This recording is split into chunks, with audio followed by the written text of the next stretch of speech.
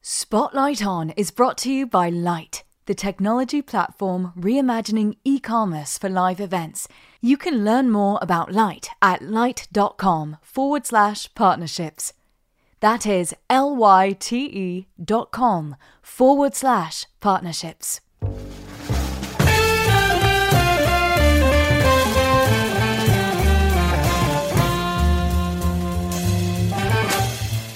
Hello and welcome to Spotlight On. I'm your host, Lawrence Purrier. This week, the spotlight shines on Mike Butera, founder and CEO of Artiphon. Mike is a fascinating person, a classically trained musician, an academic theorist, and a product visionary. His company, Artiphon, creates a new breed of musical instrument that anyone can play. How do they do this? You're going to have to listen to our conversation to find out. Enjoy. So, I typically like to start a little bit at the beginning before we jump into the current project and the current business. And there's a couple of things I think that stand out in your background as particularly unique, at least for the guests I've had so far. But where I'd like to start is, can you talk to me a little bit about your early involvement with music? I saw you're a classically trained violinist, but I suspect that doesn't quite tell the whole story. How did music become part of your life? So when I was growing up, I think it was third grade, the high school orchestra showed up and basically was recruiting, new members and played a show. And I came home and told my parents I wanted to play violin. And they were like, why? It sounds so hard. They were very supportive, but also surprised. So I didn't necessarily grow up in a highly musical household, but was really supported and, started in on violin when I was 8. Miss Ko was my Korean instructor and super stringent and, Bach all day. And it was great. I mean, I learned the fundamentals. But I didn't actually, we weren't doing any sort of ear training, no improvisation. I wasn't even listening to other people's recordings of the partitas or anything I was playing. I was just reading the music on the sheet.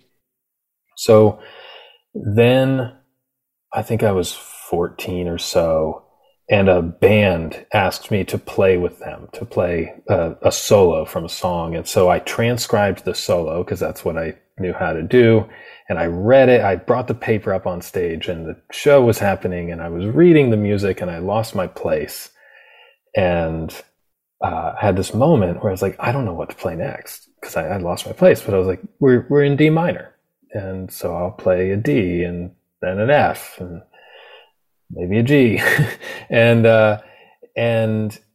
that was my moment. That was like, now I'm improvising and this is what people like. I really enjoyed it. And I was bummed when the solo ended.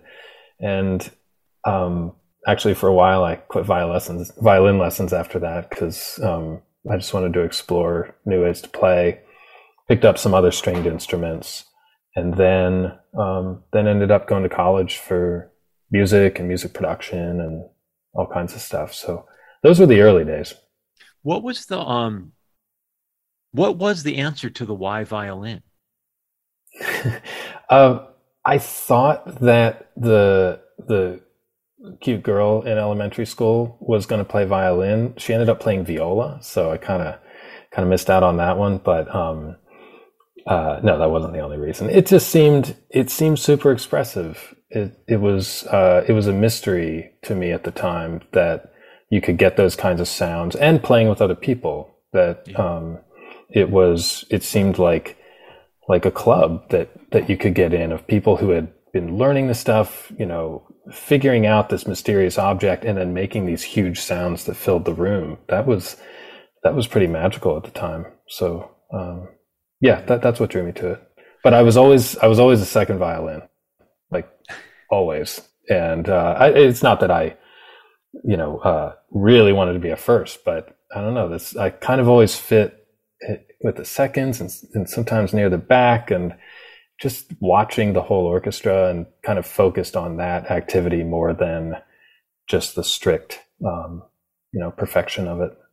It's interesting. You hear that a lot with kids as well in sports, where some kids play team sports because they just want to be there, like out on the baseball diamond or running up and down the pitch. They don't need to win every game. They don't need to be the star player. They just want to go out and play. I know. I played soccer for a couple of years, and I was the halfback, which just meant that I ran everywhere because that's what was fun about it. Yeah. Just another quick question about the way you were taught and the way you learned. You mentioned that you didn't particularly listen to a lot of recordings of the repertoire you were learning. Was or is that typical? Was it like typical of the era you were taught in, or is it unique to classical training? I'm very curious about that. Yeah, sure. So the Suzuki method, it was really popular. I think it still is in classical training, and there is a focus on ear training to the extent that you're staying in tune and things. And people take Suzuki in a couple different directions. I don't know if it was just my context. We didn't have a bunch of tapes or records at home, and so of classical music, of any of these pieces. So and there was nothing to download in those days. So it kind of was a scarcity issue of sound. I mean, we could turn on classical radio and hear entire orchestras, but solo violin pieces you didn't tend to hear. So I don't know. We that was just my experience. I think other teachers probably focused more on sending home, dubbed tapes and things for the students to play along with. Mine just didn't. In some ways, it did develop my ear in a different way, though, because everything happened from silence compared to just playing along. I don't know what it would have been like otherwise. Did the teacher demonstrate for you, or was it literally just reading off the page? She would in the lesson, she would demonstrate, tell me how it was supposed to happen, and then I would spend 20 minutes trying to do that. And sometimes I get a slap on the wrist with a bow if I was sagging. It was really intense. Like I would like lock my knees and faint and stuff. It was gory. Yeah, before you said that, I was about to ask you if you recall any of it with joy.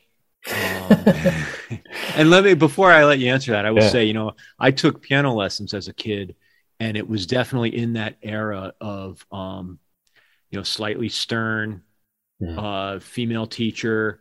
It wasn't joyous, and it was a lot of, I think it was a year into the lessons before I even really meaningfully sat at the instrument. It was a lot of theory, drawing notes in the workbooks. And then you fast forward, and my oldest son started taking piano at around 5, and he's 17 now, and he still takes lessons. Yeah. And the methodology he's grown up with is completely different. Huh. They sat the kids down at the instrument very quickly. When it was time to teach them about rhythm, they gave them a hand drum.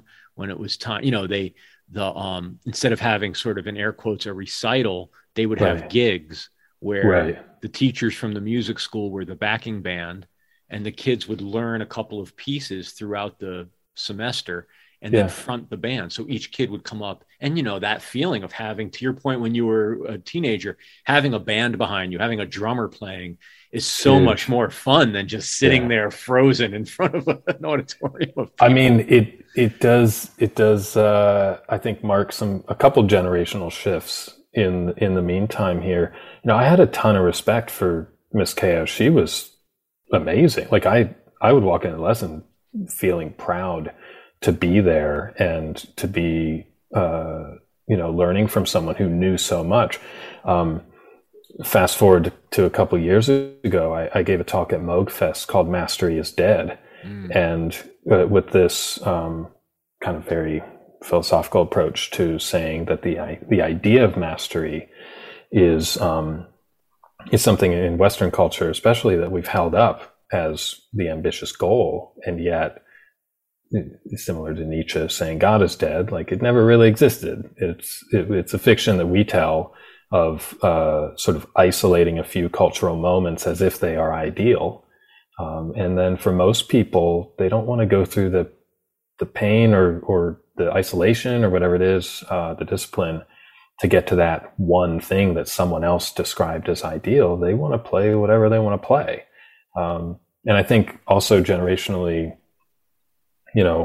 it's when I was in elementary school, plenty of kids played in the orchestra. That was a totally normal thing. And it was still kind of the holdover from prior generations where you played acoustic instruments. And now I think we've already gone through the phase where a first instrument would be an electric guitar or something. That was a transition. And now it's apps. Now the first app you play is when you're 2 years old and your parents hand you an iPad. And so GarageBand is a lot of kids' first apps now for the past 10 years. Yeah. Well, and I'd like to not get too far ahead of ourselves, but that also, I would think, plays into the notion of, and I think it was very interesting that you didn't give it any sort of value judgment one way or the other, this notion of mastery, not mastery, but the ability to be a casual musician or to not have to be a master in order to actually be a creator. Which I think directly relates to where we'll get to in our conversation. Yeah, totally. But could you talk to me a little bit more, bridge the gap for me from when you got up on stage in sort of a non-classical environment, right, and went to university for music and other things. What did you do in that intervening time musically? Were you playing in rock and pop, in non-classical environments, and also, when did technology become an interest for you? Perfect. I went to school in Nashville, and so I started out in violin performance, actually, and then quickly switched over to music production more generally, because I got in the studio and realized that I should live there.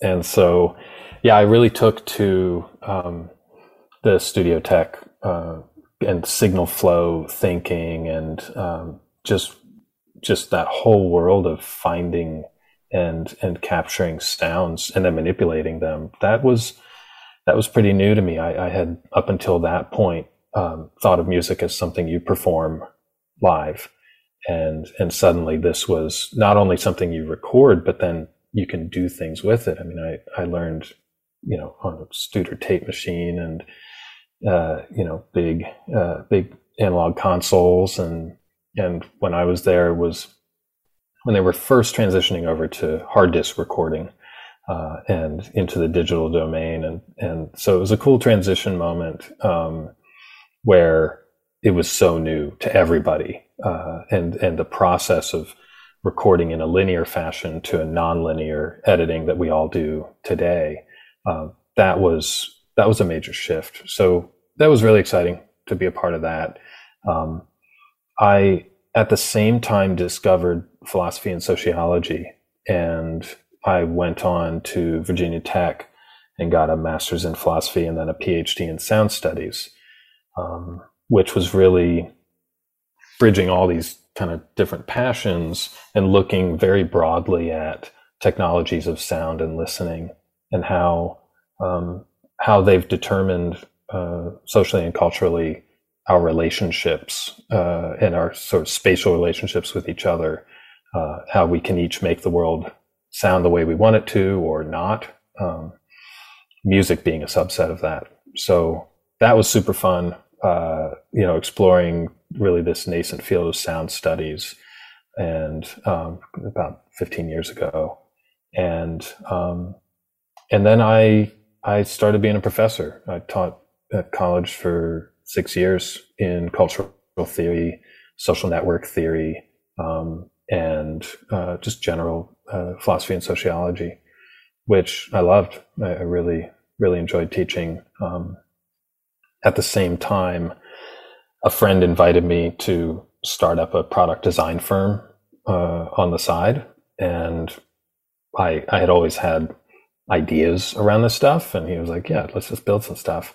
So we were contracted by a bunch of different companies to design their products. And that kind of taught me a new thing about myself, which is I love that process of taking all these ideas from history and learning from what people do or can't do, and then designing new experiences for them. In my case, to be creative. So that's about a year later, I started Artiphon, which is 10 years ago now. Can you help me understand a little bit more? I don't want to gloss past it too quickly. What is the field of sound studies? I feel like I grokked it a little bit, but I don't want to assume too much. You provided me some good context I didn't have before. I didn't realize there was sort of the philosophical, sociological element to it. I was thinking it was much more of a technical field, but could you just break it down a little bit for me? Yeah, it's been changing a lot, and about 15 years ago, there was really this convergence of multiple humanities and sciences, and people getting together and saying, this is a multidisciplinary field. And so, yes, there are acousticians, but there are historians and sociologists and philosophers. And what if we all get in a room and talk about sound from our different perspectives and kind of cross-pollinate? So a few different journals were started and conferences and things. And it was a really fun moment of that. But, it goes back decades to John Cage writings and all kinds of people, asking about the role of the soundscape and all this stuff in modern life. So, it certainly wasn't started or ended at any given time. Now it's, I think it's become, as fields tend to do, more specialized, where people are going down roads of looking at the more even data-driven side of this. So what sounds are present in everyday life, noise studies from that perspective. Obviously, musicology has a major influence on it, but a lot of sound studies is trying to make sure that it's not just musicology, and that we can talk about sound in more general ways. And so there's a theoretical extreme and an applied extreme. Very much, yeah. And they cross over. I mean, a lot of my graduate research was in the field of science and technology studies, STS. So it was very much the sort of philosophy of technology. And then my focus was technologies of sound. So yeah, it's amazing. I miss it. I mean, running a company and designing all this stuff is it takes a lot of time, but I'm looking forward to getting back to writing someday. Really enjoyed it. Is there, on the theoretical side, is there an accessible primer that an interested party could read, or is there a touchstone text or something that would help a layperson understand the field or understand the philosophy? Yes. Although I'd love to turn around and take a look at my bookshelf and get back to you on that one. It really depends on, I wouldn't say that there is a standard book. The writings of Jonathan Sterne, Sterne, he was at McGill. He, I know, has a sort of anthology of sound studies that came out, so that could be a good overview. I might start with his work. Great. All right. I promise we're going to get to Artiphon in just a second. Yeah, I have to ask one other question.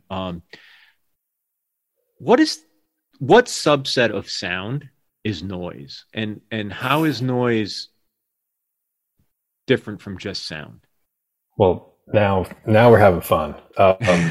So my dissertation research was on the phenomenology of sound through technology. I don't know if you're familiar with the term phenomenology, but it's a field of philosophy that really looks at the experience of your perceptions and your experience of the world rather than assuming abstract systems that exist, whether you experience them or not. So it goes back centuries, but it was pretty popular the last century of kind of just resetting philosophy as something that we can talk about our experiences. And so in my case, I wanted to look at the ways we contextually and, in every second, we changed our thresholds of perception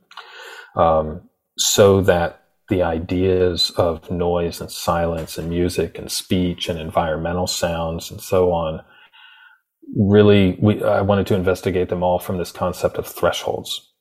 And with phenomenology, there's a term called intentionality, or the intention, which is basically how you direct yourself out to the world and allow experiences to happen to you, like what you expect the world to be, your intention to listen, for instance. And so if you're to your question, if you're at a noise concert, you have the intention to go and hear a bunch of crazy waveforms all colliding with each other, and you probably want it pretty loud, and you probably don't want to have a quiet conversation there. And so you have all these expectations, very social and cultural expectations, and psychological. You go and you probably psych up to feel a certain way, versus going to have a quiet dinner at a French restaurant, and they accidentally play noise music at full volume. So, I basically was investigating all the ways that we could think about noise from that simple threshold perspective. And my definition of noise was that it was in excess over your expectations. And so anything could be noise, including, the things we normally associate with sort of chaotic signals, but also just someone walking up and yelling in your ear, or a high-pitched noise, or anything could be noise if it's in excess over what you expected the world to sound like at a given time. And so if we are in control of our acoustic spaces, we can limit noise, whatever that is. Someone else's music could be your noise right now. And the inverse is silence, of course, which is I expect to hear something, but I can't. And so deafness is a form of silence, just like the volume being too low on your stereo. If you expect it to be louder and you can't hear it, then it's a form of silence. First of all, thank you. That's a new way to frame the definition for me. So thank you. Tried to simplify it. Yeah, well, it's good. I keep it simple for me. Yeah. But the interesting notion in there is that even a sound normally associated or normally perceived by the subject as pleasant can become noise. To your point, if the expectation of the volume or the intensity of it is off. So right. I could enjoy hearing, my partner's voice, but if it's coming at me, not even in a yell, but if it's just out, if it's in the wrong context, it's noise. Yeah. I mean, the ideas of, so phenomenology doesn't assume, aesthetics like beauty, but it allows for it, and yet that has to do with your state as a subject, as a listener in this case, and you have to intend or be open to a certain configuration of sound in space to receive it as beautiful or not. Mm-hmm. So the same goes, for noise as a a sort of, it doesn't always have to be negative. You could invite excess. That's what you want to feel. I mean, if you turn on certain music and turn it up, you want it to surprise you, right?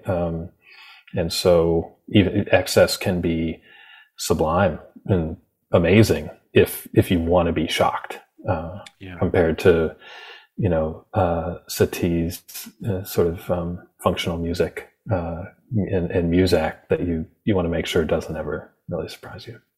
Yeah, Eric Satie does surprise me. I don't want to mistake that. But it's what's interesting as well to me is that I think of as a listener, there's a lot of music that I enjoy that I consider, of like the genre or the orientation of noise. Mm-hmm. Could be some of the work of, say, like a John Zorn. Yeah. Might have noise elements. Then there's other music, industrial music, maybe to an extent. Then there's other music that, to me, when I hear it, sounds like the other kind of noise. The noise that my phenomenology does not associate with aesthetic beauty. Well, and it could be that it's so formulaic that, I mean, you could say that even Mozart is noise if what you're expecting is something that has more of a modern rock and roll kind of feel, and then what you get are highly structured timbres and patterns that follow norms from hundreds of years ago. That can mess with your head. And I mean, there's a lot of classical music that it's really hard for people to listen to these days because we haven't been trained in those kinds of harmonies and forms. And I would call that a form of noise because it's excessive in terms of its complexity or even its emotional impact. If you're listening to something that you don't want to be affected that much, I listen to a lot of minimalist music because I want music to match the mood I'm in, or I want it to sort of slot into a layer of my experience. It doesn't always have to be center stage, which actually does, we can touch on this in a bit, but really does figure into my product design and experience design mentality, to make sure that we don't over-determine what music and creativity is in our everyday lives. Because I think, back to the mastery is dead thing, I think it has been. I think music we think of as this big, heavy thing that needs to be amazing all the time, when really we might free up music to be something that we experience in little bits and pieces and moments, that's really simple or just fun and casual. It doesn't always have to be this big creative project that you spend hours doing on a Saturday night. So yeah, we'll get back to that. Yeah, well, why don't we cross that bridge now? And we'll bring a few of the strands together. And one of the strands was something you said a few minutes ago about how you evolved into the product design discipline and company, and how that led to where you are now. So, want to complete that thought or complete that part of the narrative, and that will open up our conversation into what you're doing now. Yeah. Okay. So back to the history. I said my friend invited me to start a product design firm. We did a couple of smart home speakers around 2010, and at that time, it was really about, I was thinking a lot about sort of ambient sound, meaning any kind of music you want, but distributed music throughout your home, and rather than the stereo in the living room. Sort of Sonos mentality, but in an even lighter weight way.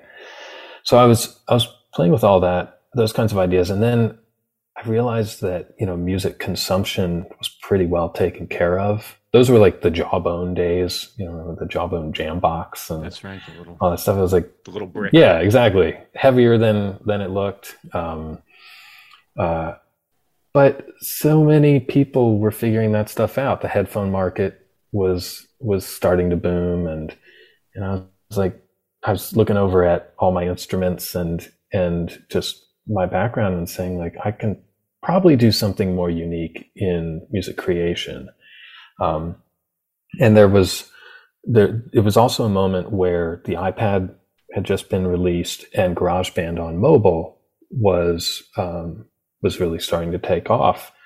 And it just really clicked for me that this was going to be the new norm, that, like I mentioned before, that kids, their first instrument really would be an app, and that we have access to any sound in the world now in our pockets. The challenge that I set out to, well, create and pursue was, how do we want to touch those sounds?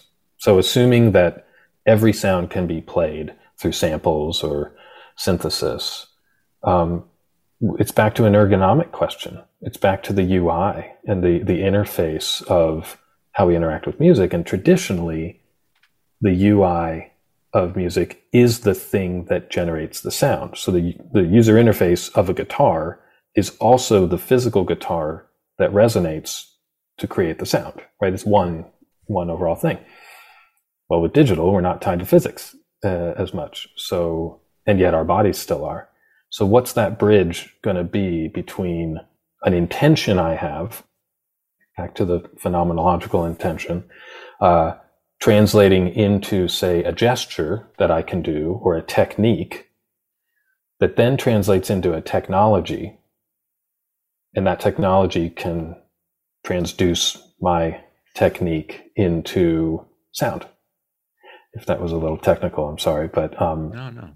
That's the signal chain that I set out to kind of rethink, and it led me to this idea of universal instruments and multi-instruments, multimodal interfaces, rather than inventing a new guitar or a new piano or a new drum machine.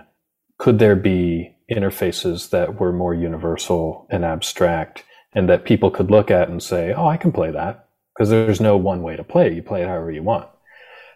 So that's when I started Artiphon, to start to figure out what that could be, especially in a mobile context. And now everything's mobile. I mean, whether it's your phone or a laptop, like we can compute anywhere now.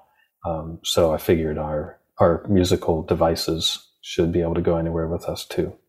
So that's where it started. And so what was V1 of all of that thinking, and what was the output? It was a wooden, workshop of a device that had a dock in it for an iPhone 3GS, with a 30-pin cable.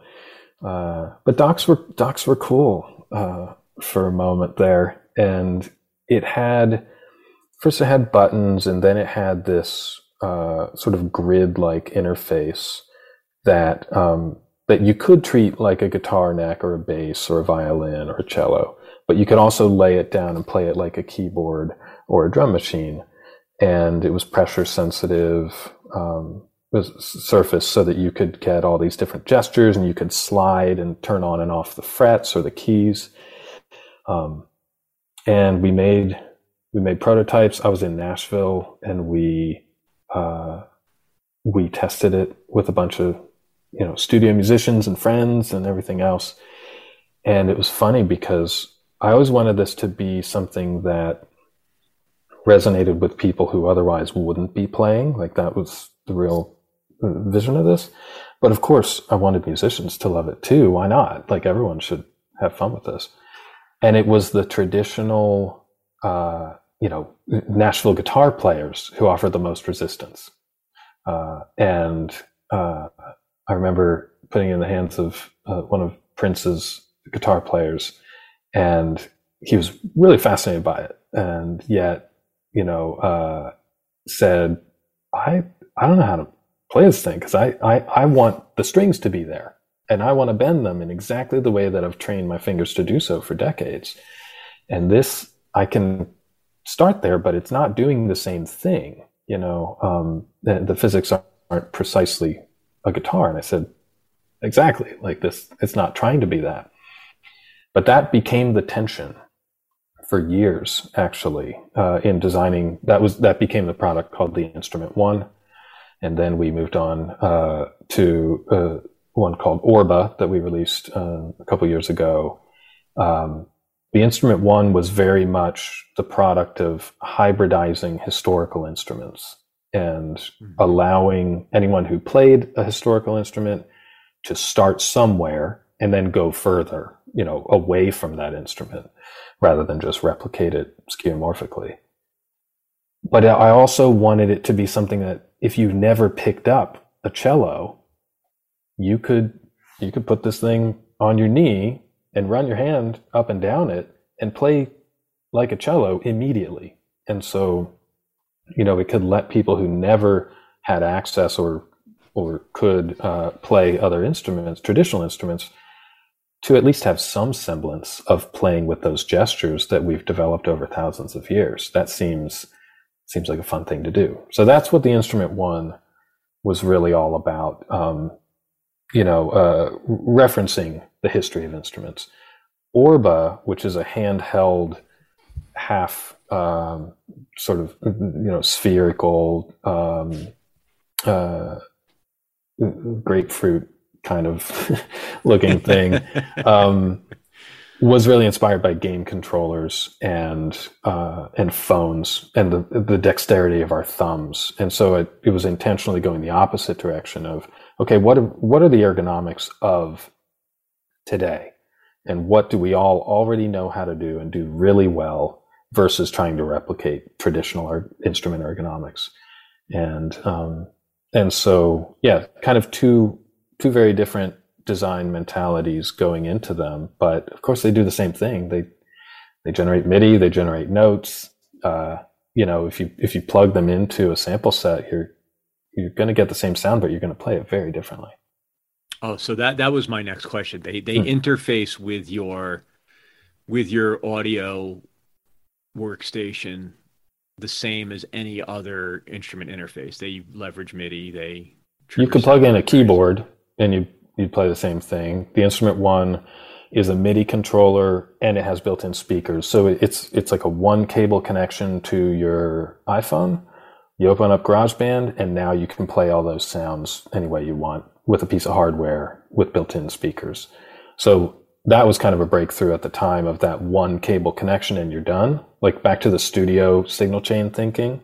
Normally you'd have to have a bunch more cables in there and speakers and all the stuff. And this was all about just a one-stop, just turn it on and go. Orba took that a step further because we made a built-in synth that actually can play a bunch of parts at once. I think it's a 15-voice synthesizer and looper that runs all at the same time. And so, Orba can be hooked into any other sound generator, but it also can run standalone, and it has a built-in speaker, so you can just turn it on and tap out a few notes in between meetings, and then you're back. With the evolution from Instrument One to Orba, did you set aside at all the aspiration of putting it in the hands of more traditional instrumentalists and sort of caring about their experience? Like, who do you have in mind when you're developing a product like Orba? So we launched both of our products on Kickstarter, and what we learned actually both times was that the idea of these kind of universal instruments does cut across normal demographics. And at Artiphon, we have a sort of phrase that we say internally that we want to ignore skill. Like, of course, anyone else can talk about skill if they want. We don't want to talk about skill because as much as possible, we want to design in a way that you can have a great time, whether you have training in something or if you believe in innate musical talent, like whatever. Can we ignore that in our process? And so when we test these different designs, we really do I should mention, even for the instrument one, I put it in the hands of 3-year-olds, and you know, my grandmother, like all kinds of people, and so it really is about testing to see what are those common denominators between different types of people, musical familiarities, or you know, other, even the price points. Like we really want these to be accessible to the majority of people. But there are certain elements that we designed for those particular groups. And in the case of Orba, for instance, the playing surface it uses capacitive touch. So similar to your phone screen or a trackpad, but ours is much faster and very musically tuned, which wasn't a normal thing that people did before. But it was kind of the perfect technology for us, because it was so immediate that when you touch it, you're going to get sound. Even if you touch it super lightly, like if you touch a piano key, nothing happens. If you just don't press it down, right? But here, if you just graze your finger over Orba, you're going to get a sound. And that magical moment meant that the very beginner who's super timid and doesn't know if they can make music or not just made a cool sound just by picking the thing up. And the professional, or whatever professional means, has a super fast and responsive digital interface that's, faster than most drum machines in terms of responsiveness.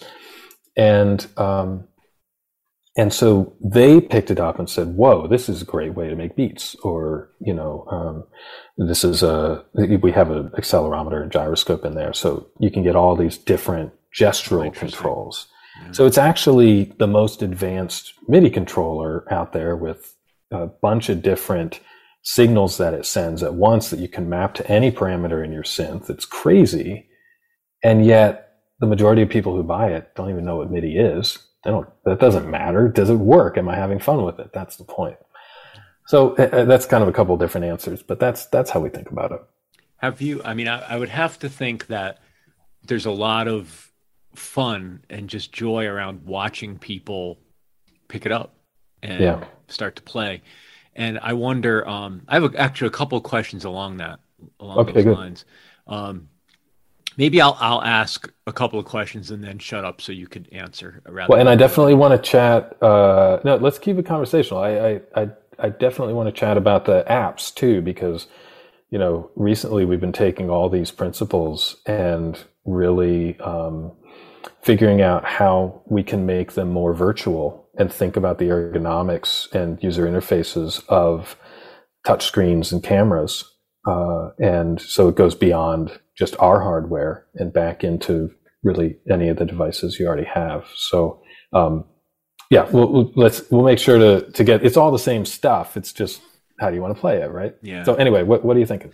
No, that is fascinating. Well, I wonder, are there any examples either that you've seen in your sort of demoing, testing, focus grouping, or out in the wild of, ensembles made up of just instrumentalists using the devices? That's sort of question one. And question two is, have you gotten them into the hands of sort of, again, I can talk about skill level even though you've banned it. Have you gotten them into the hands of, say, a Brian Eno, as someone who could take a device like this and say, I see where this fits in the context of a lineage or what I do, or what, anything in those areas? So yes, we've seen not only in schools, but some more experimental groups get multiple Artiphon instruments in the same room. It's pretty fun. Most often we're seeing it as another accessory to the band or to the production studio. We've really developed this cool community online who share either fully produced music as songs, for instance, or just these little kind of micro musical moments on social media. And one of the things that Orba really provides is a very fast way to build up short loops. And so within 30 seconds, you can build up a groove that you can get into, and you can show that off if you want to. So we haven't focused yet as much on the communal play side of it. We are very excited about that and working on it. But for now, we wanted to build people's confidence around just playing music, even in privacy and for its own sake, and this kind of new behavior of casual everyday music making, before we made it about the sort of the orchestra that I was a part of as a kid. That took a couple hundred years to develop. But he didn't have Moore's law, though. Yeah, we'll go faster than that now. As for celebrities and the sort of famous musicians, yes, we have some fun relationships with musicians and using our instruments in studios. I'll say we really haven't focused on that as a company as much, which is a little weird for what seems, we seem like just a musical instrument company. Doesn't Gibson and Fender, isn't that how they live and breathe, right? So no, Jimmy Page didn't play an instrument one or whatever. But that hasn't been the point for us. And so it's exciting when people play that. I remember a couple of years ago, this is a funny one, but T-Pain invited us on his TV show. He's so nice. We had a lot of fun. Like, we went in a studio and he played it, and anyway, he really enjoyed it. But funny enough, he, as a producer, and he's such a talented, he's got an amazing voice, actually, and he's a great producer. He's not an instrumentalist in a traditional sense, but that's why he liked it. It's because he could play on it, and we have this mode called Smart Strum, which you can choose a chord and then strum through it, kind of like an omnichord kind of thing.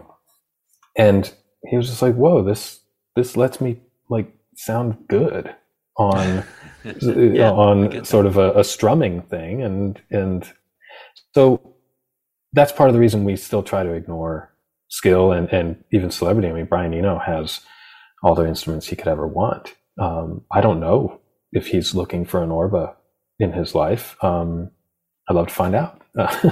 But we do a lot of collaborations with artists, kind of rethinking their own process and what they want. But I think we've mostly designed these for normal people who want to dabble in music making and just have fun with it in the moments of their day. That's the main point for us. It's really interesting to hear you articulate it that way, because, you think about, to an extent, the model of other, you mentioned Fender and Gibson. It would seem that a big point of differentiation is that they sell the aspiration of mastery. And as you stick with it, the longer you stay a guitarist, arguably the more expensive of equipment you will upgrade to. You'll want the Les Paul, you'll want the custom, you'll want the blah, blah, blah. You'll want the custom accessories. You might, that whole world of mastery somehow tied to the tool. Right. And, but I wonder, and again, maybe this isn't something you have to think about or care about, but do you have to wrestle with the idea of this is something that, if we're good at it, people will stop using because they'll graduate. They'll want to then say, oh, I need a full workstation. I need a keyboard in front of me. I need a blah, blah, blah. Or is there a longer term notion of how do you keep your customer, basically, would be the simplest way to ask it. Well, that's a good business question. A little different than what we've been talking about so far. For me, I'm always going to come back to the product experience and the affordances that it provides, and the minimalism we've chosen to do with our products. I think will always have a place. Yes, people do buy an Orba and then buy more gear, or people who have a lot of gear buy an Orba to add to their collection. That's great, but Orba does something that other things don't. It doesn't have any knobs on it. It doesn't have a screen. It has a limited sound selection. You can only make loops of a certain length. So when you pick it up, those constraints mean, for me, I keep it on my desk. And if I have 30 seconds between calls, I'll pick it up, make a loop, shake to erase, and turn it off. Because that's where it fits. Whereas my other gear, in my studio, I really have to commit to that. I have to turn everything on, sync it up. I actually have a small home studio without a screen because I'm on screens most of the day. But still, you got to tune the oscillators or whatever it is.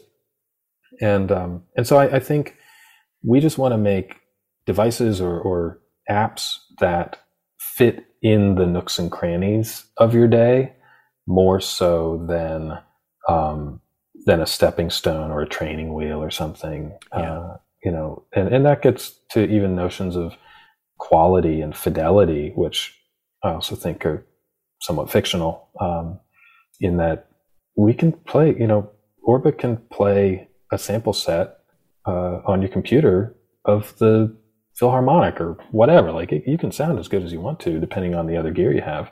That's not really the point for the device itself. The point is just to enjoy a moment. And our apps, even more so, are really about, Orbicam, for instance, is about making videos that are musical, that might be 10 seconds long and have 2 chords in them, but it heightens the mood. It's like a tiny soundtrack. And that's the point. Like, it doesn't matter where the sound came from or the sample rate. I mean, it's actually a pretty good sample rate, but you know what I mean? Yeah. Yeah. Well, it's, thank you for taking me back to the topic of the apps, because it was something that, to be transparent, I wasn't fully getting it in just reading about it. Sure. It sounded very fantastical. Yeah. And Fantasia was an inspiration. Well, talk to me then about, tell me about the apps, the intention, and what they do. What you have. I have a hardware device today I could take around with me and do all kinds of fun stuff with, right. But I have lots of other devices all over my home, and it seems like the apps turn those into musical instruments. Is that fair? It could. Here's the idea. All the stuff that we've learned in the past decade about rethinking musical interfaces, the first decade was really about going beyond the screen. Because I saw GarageBand and all these other apps and, Ableton and all the sort of music production world, bringing people further and further into screen-based, nonlinear playing. And I thought, well, if we build these ergonomic devices, we can get people beyond the screen and back into their kind of lived space. Then something clicked a couple years ago for me, and it started this whole sort of R&D path that has now led to this app called Orbicam. And it's really that we're going through the screen with a camera. And yes, the screen is what you're looking at, but it's actually a portal into your life. And so can you play the world? Can you make the world sound the way you want it to? And how simple could we make those interactions so that it just works? So that you don't have to jump into a DAW to edit the sound. You don't have to jump into even iMovie to synchronize the sound in the video. You don't have to then do visual effects in some other app. Like, this could be an immediate thing where the sound, the video, and the visual effects all just happen with the simplest gesture. And that's what we ended up, building up, and we're patent pending, and we're like, this has been this whole process to figure out how do you actually do that and collapse all of these components down to the simplest thing, but that's what we're all used to now. Like, I mean, whether you're communicating with someone, you're creating photo or video content, everything is available pretty instantly now. But music, we've held up in this sacred space of, no, that's for musicians, that you really have to learn how to do it. There's a quality component, all that. So I'm trying to mess all that stuff up and say, no, you can pretty immediately create your own music and video. Just open this app, tap out a few notes, share the video, and you're done. And if that works, we'll see. We just launched it. And we're going to keep, we've got a bunch of plans for it. But this really is a new behavior set for the world. I mean, on TikTok, you can add someone else's music. That's a totally known thing to do now. But that was really difficult a couple of years ago. And now everyone does it. I think similarly, if we can inspire people to be musical with their content that they're sharing and how they express themselves without being musicians, even if you are a musician otherwise, don't think of yourself as a musician at this moment. Just think about yourself as someone who wants to share a cool video that is a little more movie-like because you put a little soundtrack in it. That's enough. And in that sense, we're drastically lowering the bar of what it takes to be musical and hopefully getting below that threshold of intimidation that keeps people back. And the app's available now? It is, yeah. This app is called Orbicam, and it has 8 pads on the screen that look a lot like Orba's 8 circular pads, but you can switch between drum, bass, chord, and lead modes. You can record a quick video, and you can actually then loop over and do some overdubs to add parts after the fact. So you could you could do this live, or you could import any video from your camera roll. It's on iPhone and iPad, and then soundtrack it later. So yeah, I mean, we're just getting started. I'm super excited to see what people do with it. But it's all the same principles to me. Just even back to the beginning of the conversation, it's like improvisation and sort of everyday life is the point, rather than just playing predetermined music just so you can say you can. It's a very different goal.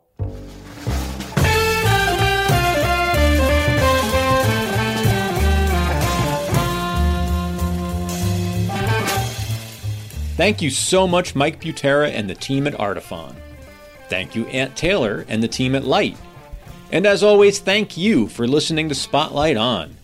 Get and share all of our past episodes, write a review, and even send us a message through our website, spotlightonpodcast.com. If you like what we're up to here, please leave us a review on Spotify, Apple, or wherever you get your podcasts from. Join us again next week, and in the meantime, be safe and stay in touch.